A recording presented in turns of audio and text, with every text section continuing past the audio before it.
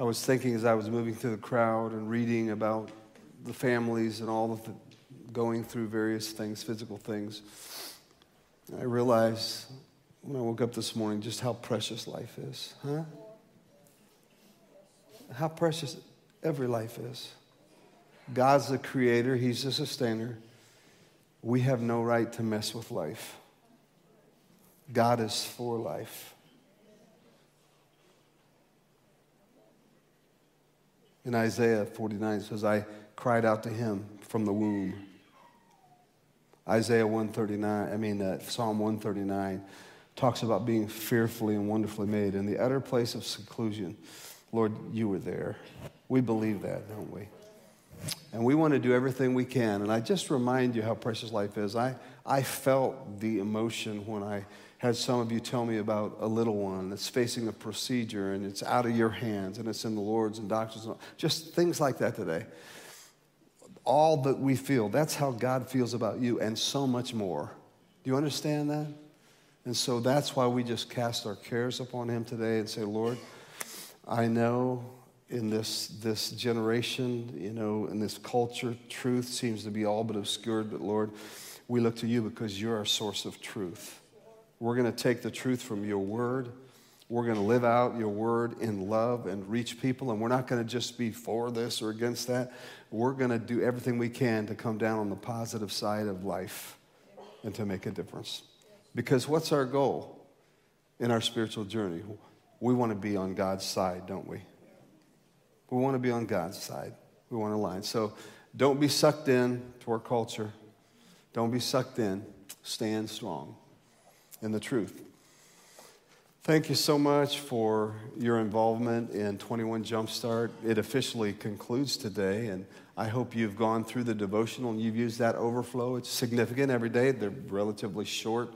Yesterday's passage was longer out of Hebrews 11. I thought it was funny that I talked about it, Hebrews 11 last week, and they read the whole thing, and I closed my eyes and it was just like my dad quoting it yesterday as the scripture was read.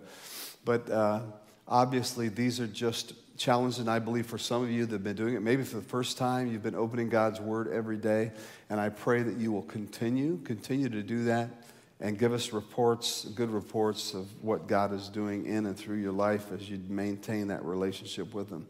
So we've been talking about, and we're going to continue today and a couple more weeks about the concept of living transformed. And I've been talking about P words, and today the key word is really appropriate because it's power. Does anybody need the power to do what pleases him?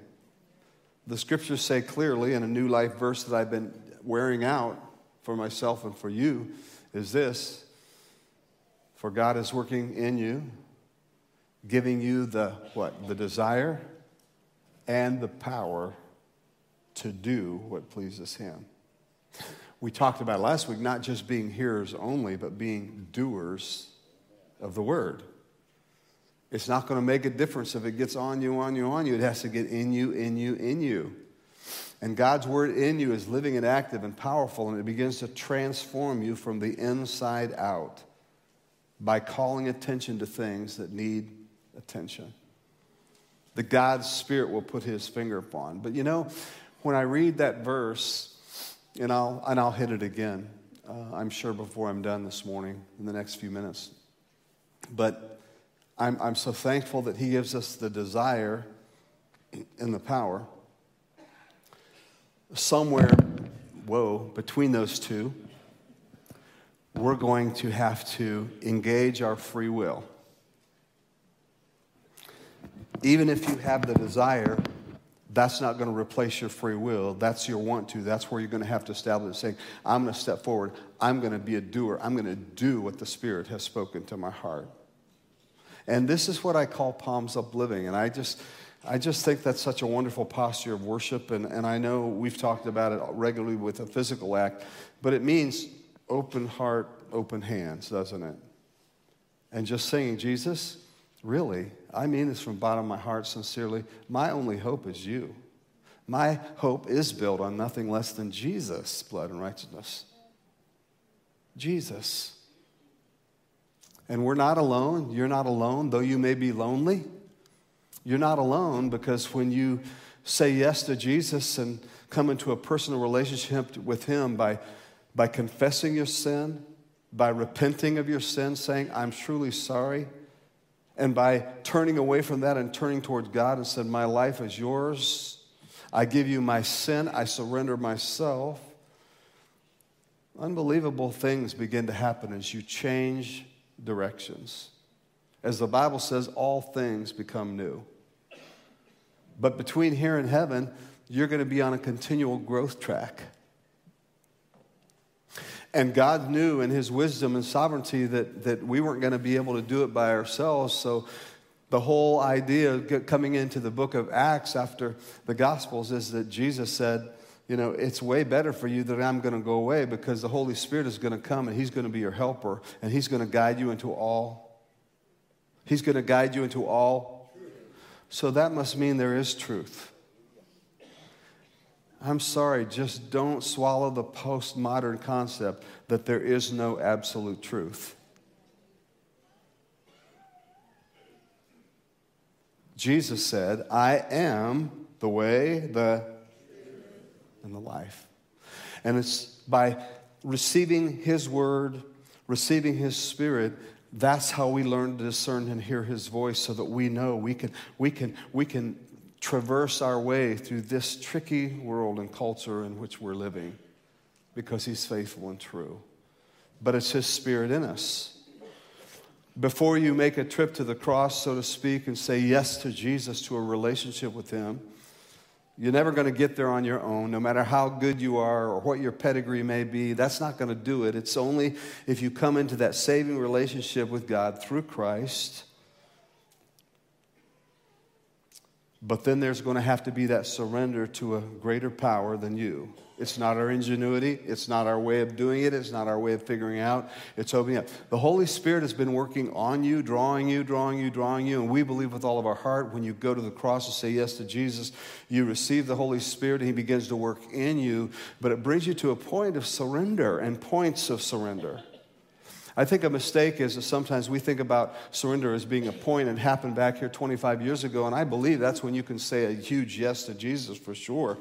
But that means that you're going to live a life. Andrew and I were talking this morning about continual yeses. Do you understand that?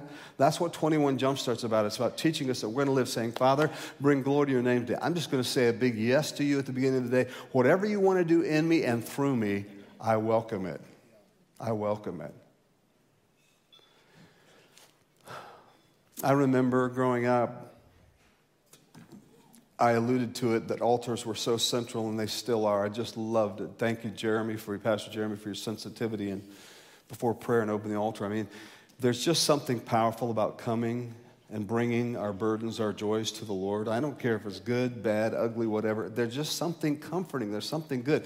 And not only for you, but thank you, those of you that were willing to come forward, because it just changes the whole atmosphere, doesn't it, of the service. I believe people that are online can sense and see the Holy Spirit's moving in this place, but he wants to move, but he wants us to be obedient and open to that. But I remember, as I've alluded to and told you stories of time and time again, that we had marathon sessions at the altar, not just at revivals, but, you know, because Sunday nights were very evangelistic. I mean, Sunday morning, you never would happen. I mean, God's Spirit would break in, and my dad wouldn't get to preach, and I absolutely loved it. I lived for those Sundays, you know. Even though service went longer than if he would have preached, probably, I loved it. And I remember being around. I could sit anywhere I wanted in the church as long as it was the first or second row. And I remember, no matter what was on my mind, I remember just being drawn in, because God's Spirit, when it's moving, is so contagious.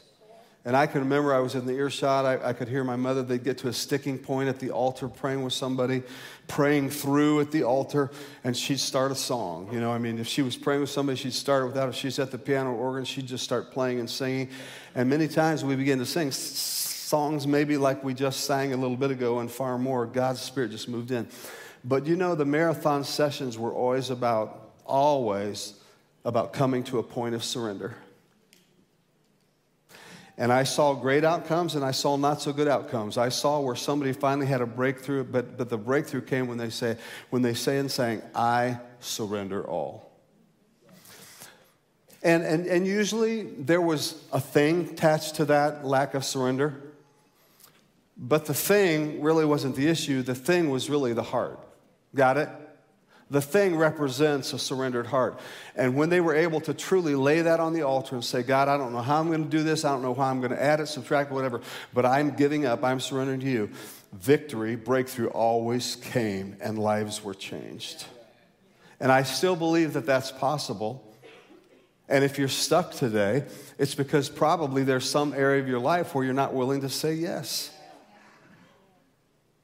We can make such idols out of the things God gives us, about His grace, out of His goodness, from children to whatever, and then we can hoard and hold those things like they're our own instead of His, and those very wonderful things and blessings become idols. And He says, in Genesis, remember, no other gods, only me. No other gods. And it's those small G-O-D gods in our life that get us in a place of a sticking point where we're not willing to unselfishly saying, all to Jesus I surrender. We go, some to Jesus I surrender. We never say that, but that's how we live. And therefore we have an experience with God, but we leave, and many times are unchanged because we're not willing to give Him access to every single area, every relationship. Anything that you withhold from Him is suspect. That's like bait for the enemy saying, here you go. So the question is, will you say yes to Him? The Bible is so clear that how much God loves you. In John 3:16 and 17, I never tire of reading this. For God so loved the world, and that's you and that's me. We put our names there. That He gave His only begotten Son. Sometimes I just can't get beyond that. That whoever, whenever, wherever, however, whoever believes in Him should not perish but have what? Now, how many of you think you're going to encounter that and get over it? You're never going to get over that radical relationship because it's life-giving, it's life-changing. And no matter what the enemy, who is the accuser of the brethren and the sisters, says, for God did not send His Son into the world to condemn the world, but that the world through Him might be. And who does that include? Whoever. What have you done with that invitation? That stunning invitation. Because as I mentioned a few weeks ago, He's looking for you. He knows who you are. He knows you by name. But He's not calling you out. He's just calling you, saying, where are you? I love you. I'm here for you. I can do things in you and through you that you could never do on your own. I can do things in you and through you that you could never figure out on your own. But will you come and identify yourself and say, Lord, here I am. I'm over here hiding and just admit it. I've messed up. I'm here, there. But here I am, Lord. And He doesn't say, well, get over here. He comes to you. He runs to you, knowing the need. In my devotions this morning, some of you read One Year Bible. I love it. I coined a phrase, and I don't even remember. Nicky Gumbel said it, but I don't know if he's quoting somebody. But he said, how do you know that some of the best prayers we can pray at the beginning of the day are help prayers? You know? Like Peter. What was his most powerful prayer? I mean, he waxed eloquent, didn't he, in Acts chapter 2? I mean, he laid it on him. But you know what one of his most powerful prayers was when he was going down, sinking in the waves? Jesus, save me! Which is, Jesus, help me. And some of us just need to stop looking within, and we need to start looking up and saying, Jesus, I need help. Because He's got help to give. He's got power to spare. He loves you, your kids. He loves all those situations. He loves you more than you could ever imagine. And He's saying, won't you come to me? Come to me in the shape you are, and I'll give you rest. Well, let me just tell you a few things that I want to leave with you.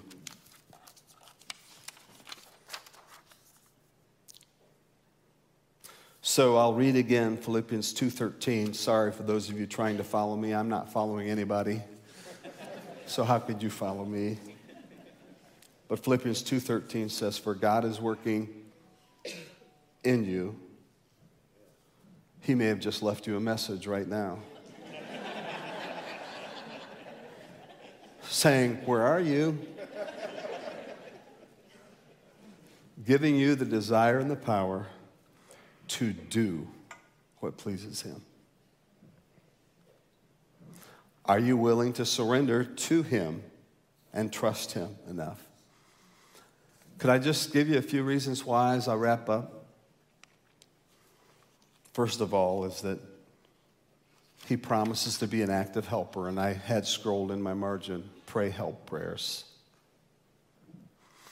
He's here to help you. He's not here to condemn you. I've landed on that several times during the blessing season. That I'll say it again because some of you need to hear it. And some of you, well, you said it once, why you said it again? Because that's what teaching is. I learned that when you're teaching something, repetitiveness is really helpful, is it not?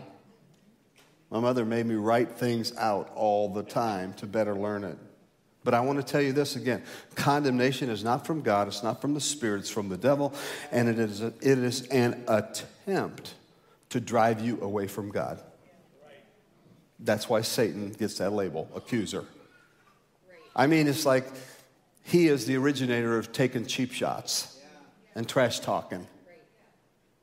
But conviction, on the other hand, it's from the Holy Spirit, and it always is an attempt through your free will to move you towards God. I don't know about you, but I welcome conviction. I mean, though sometimes it feels like an affliction and I'm being inflicted with pain, I welcome it. I need it. How about you? But John 16:13 tells us the truth that I read earlier, expands on it. That when the Spirit of truth comes, there's that T word again. He will guide you into all truth. He will not speak on his own, but will tell you what he has heard. He will tell you about the future. He will bring me glory by telling you whatever he receives from me. You can trust him. I'm here to tell you that the Holy Spirit is the helper. And aren't you glad that he works full time? It's hard to find people that work full time nowadays. I mean, we're talking every shift he's on, 24/7, 365. He's always available. The Holy Spirit in you is there to help you. He never stops working. He never stops being available. Never. You don't need to preface, dear Lord, sorry to bother you. What an insult. That's not his problem. That's your problem. That's not how he views you. That's how you view you. You have an audience. I used to love it, didn't you? You remember seeing the pictures of when John Kennedy was in the office in the early 60s? You remember little John being in there playing in and out of that desk? I mean, no matter what dignitaries were there, his boy had free access because that was his son. I used to love that image. He's available. I'll say it again that he's been working on you all along, but even before you said Y2J, yes to Jesus, but when you do, he begins to work in you in new and powerful ways. He's doing his work in you and through you, even when you feel like you can never change because of your past or your history. He's present, he's living, he's active. He's always working on your behalf because he wants what's best for you. And could I encourage you today to tell you that he's working on your spouse and he's working on your kids and on your grands and on your great-grands as well? Did you know that? Amen. Find comfort and strength in that. He's available. But just because there's a help source available doesn't mean that we're prone to access it, does it? Because we're so stubborn and bent on doing it ourselves. We're reminded in the story, and I was going to read it verse by verse, but you can do it on your own. Acts 2, 1 through 13. I was just going to read it slowly with comment. But the Bible tells us specifically and implies this. Not only is he available, but he speaks your language. You know what happened in Acts chapter 2. People were gathered from all over the city, all kinds of backgrounds and other places, and God gave them the gift of communicating language in such a way that there was nobody there that had a lack of understanding. How do you know that's what he still does? He speaks your language. He speaks in such a way that you will recognize, that you will know his voice. What a promise. What a promise. He speaks in the own way, your own way that you can understand. He knows how you need to hear, when you need to hear, what you need to hear. He's not the God of confusion. And I was thinking about that, and was thinking about that truth and that point of John 10:4, when it says that after he has gathered his own flock, he walks ahead of them, the shepherd does, the good shepherd, and they follow him because what? Because they know his voice. I mean, come on.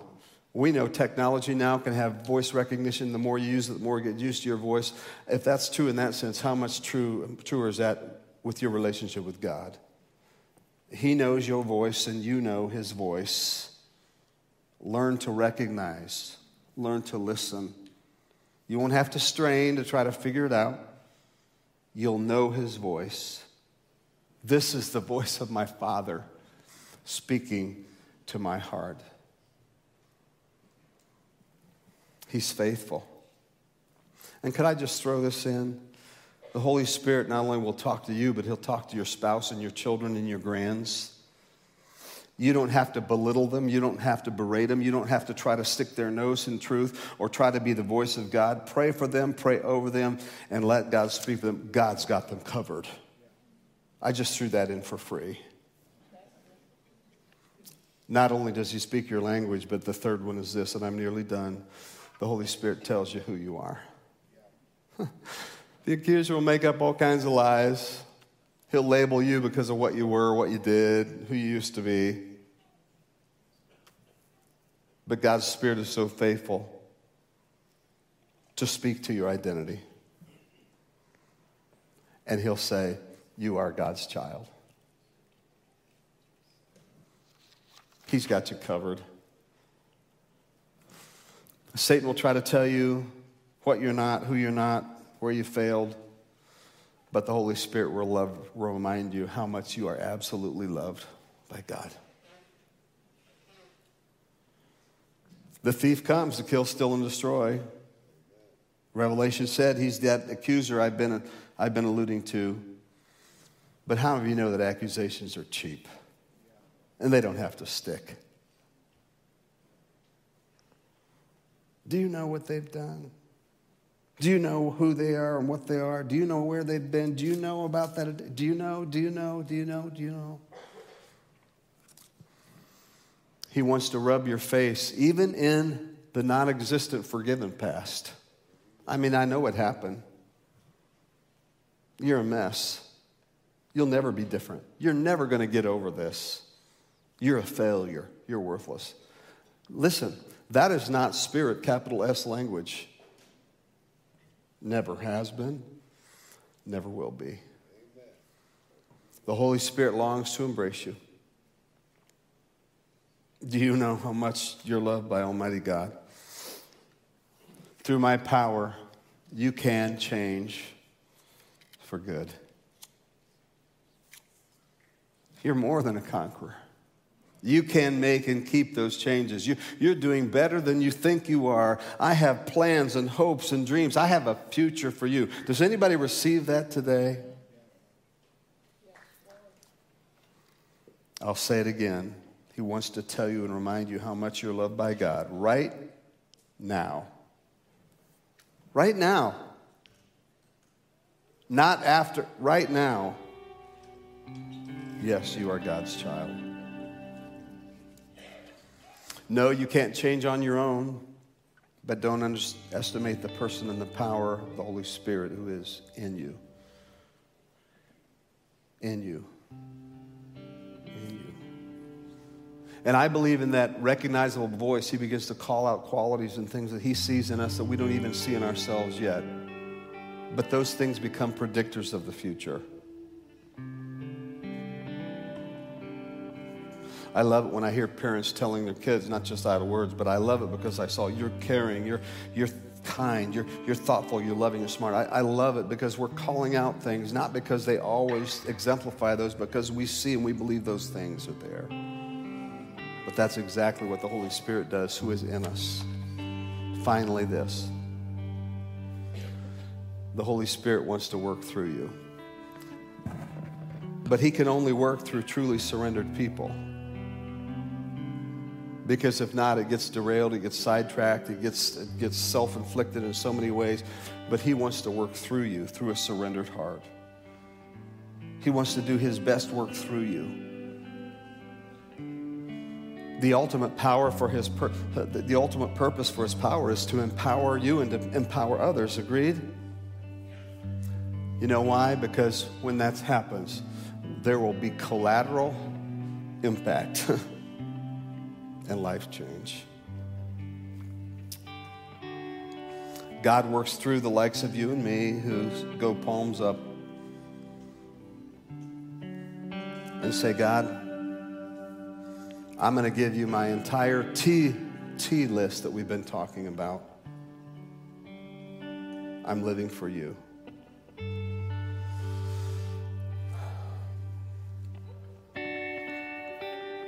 As you get your eyes on God and keep them there, life will take a new direction. Joy, significance, perspective. I don't know about it in a world sense, but I'm going to tell you there's nothing better than to be used by God. You may not see it, you may not understand it at first, but he is working. He is available. And he's already where you're going to be. He's there. So God is looking for people like you and like me who will yield and surrender completely to invite him to lead, guide, direct, inspect, correct, whatever. And Lord, I give you my trust and my time and my talent and my treasure and my touch, my tears, my tongue, and other T's that I can't even think of. Lord, I surrender all. And I close with this story that I'm sure I've used before. I used recently with a leader track thing a few months ago. But I love it and I think it's poignant. A pastor once went on a mission trip to Romania. You'll remember. He formed a strong bond of friendship with his native interpreter. And towards the end of the trips, the pastor felt they were connected enough that he could ask that new friend about his perspective of American Christians, if you will. Romania, if you know any of the history there. With hesitation, because he didn't want to overstep, he said, well, Pastor, I don't think that they really know what Christianity's about anymore.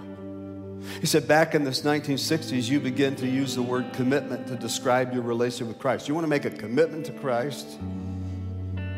And he said, when a new word comes into usage, usually an old word is replaced. And he said, until the 1960s, Americans always talked about surrendering to Christ. Big difference, because surrendering means giving up control, turning over all to Master Jesus.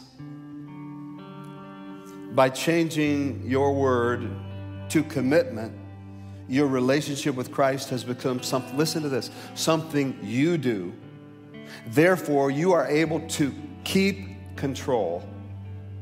Surrender means giving up all rights to oneself. You Americans don't like to do that, so instead, you try to stay in control and only make a commitment.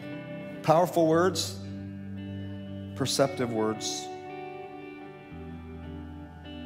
So God wants to do his work in you so he can do his work through you, through the person, the power of the Holy Spirit, through fully surrendered lives. He wants to take you and grow you to a level you've never been and beyond. And he's looking for you. Amen. I'm going to have you stand if you can as we conclude, as I pray. The altars have been used today, and I love it. But if that's you, even as we close today, maybe you just want to step out and say, Lord, there's been some battles that I've been fighting, and this is how I fight my battles, by coming to a posture of surrender, palms up, and I just want to give this to you, representing all of me. It may be something, but that's not what it is. I give you me. It's always proper to say, Jesus, I come to you. I want a relationship with you. I give you my sin. And then to move on and saying, I give you myself. Whatever that struggle may be. So I'm going to pray. Nate's going to sing a little bit, and we're going to conclude. But the altars are open, and you can most definitely make spiritual steps where you are online. You can take steps, but there's just something about the atmosphere when we say yes to Jesus in a moment. There's just something that solidifies it and makes it real. So I'm just going to invite you, any of you, to come and pray as we conclude. You can pray alone. Somebody can help you if you need that. That's true, but just obedient, because God's presence has been here powerfully. Any deniers out there? Have you sensed his presence today? Father, thank you for your great love. Thank you that you know our identity, you know our need, you know that we're children of God when we've said yes to you. May we say yes to the Holy Spirit who is in us. Yes, Lord. Yes, Lord. And if there's a point of struggle, a point of a lack of surrender, Lord, we come to you and say, Lord, I've tried on my own. I've tried to change. I've tried to get over it. But today, I'm talking surrender. I'm not just making a commitment to you. I'm surrendering my life to you completely. Take it, use it, because I want to live every moment of every day to please you. And that's how I'm going to evaluate my day. That's the lens. That's the prism I look through, that I'm going to evaluate a day. Have I lived to bring glory to your name? So, God, I just believe that when we take that step, that you want to do things that are way beyond what we could ask, think, or even imagine, when you have a house full of people that are totally surrendered to you. And may we take that step. I know some of us are at a struggle point, but it's never going to happen until we engage our will and step into that grace place and receive all that you have for us. So thank you for your faithfulness. Let's just hover here a moment or two. Nate, do you have something you can sing? Lead us in if you know what to sing as a part of your prayer.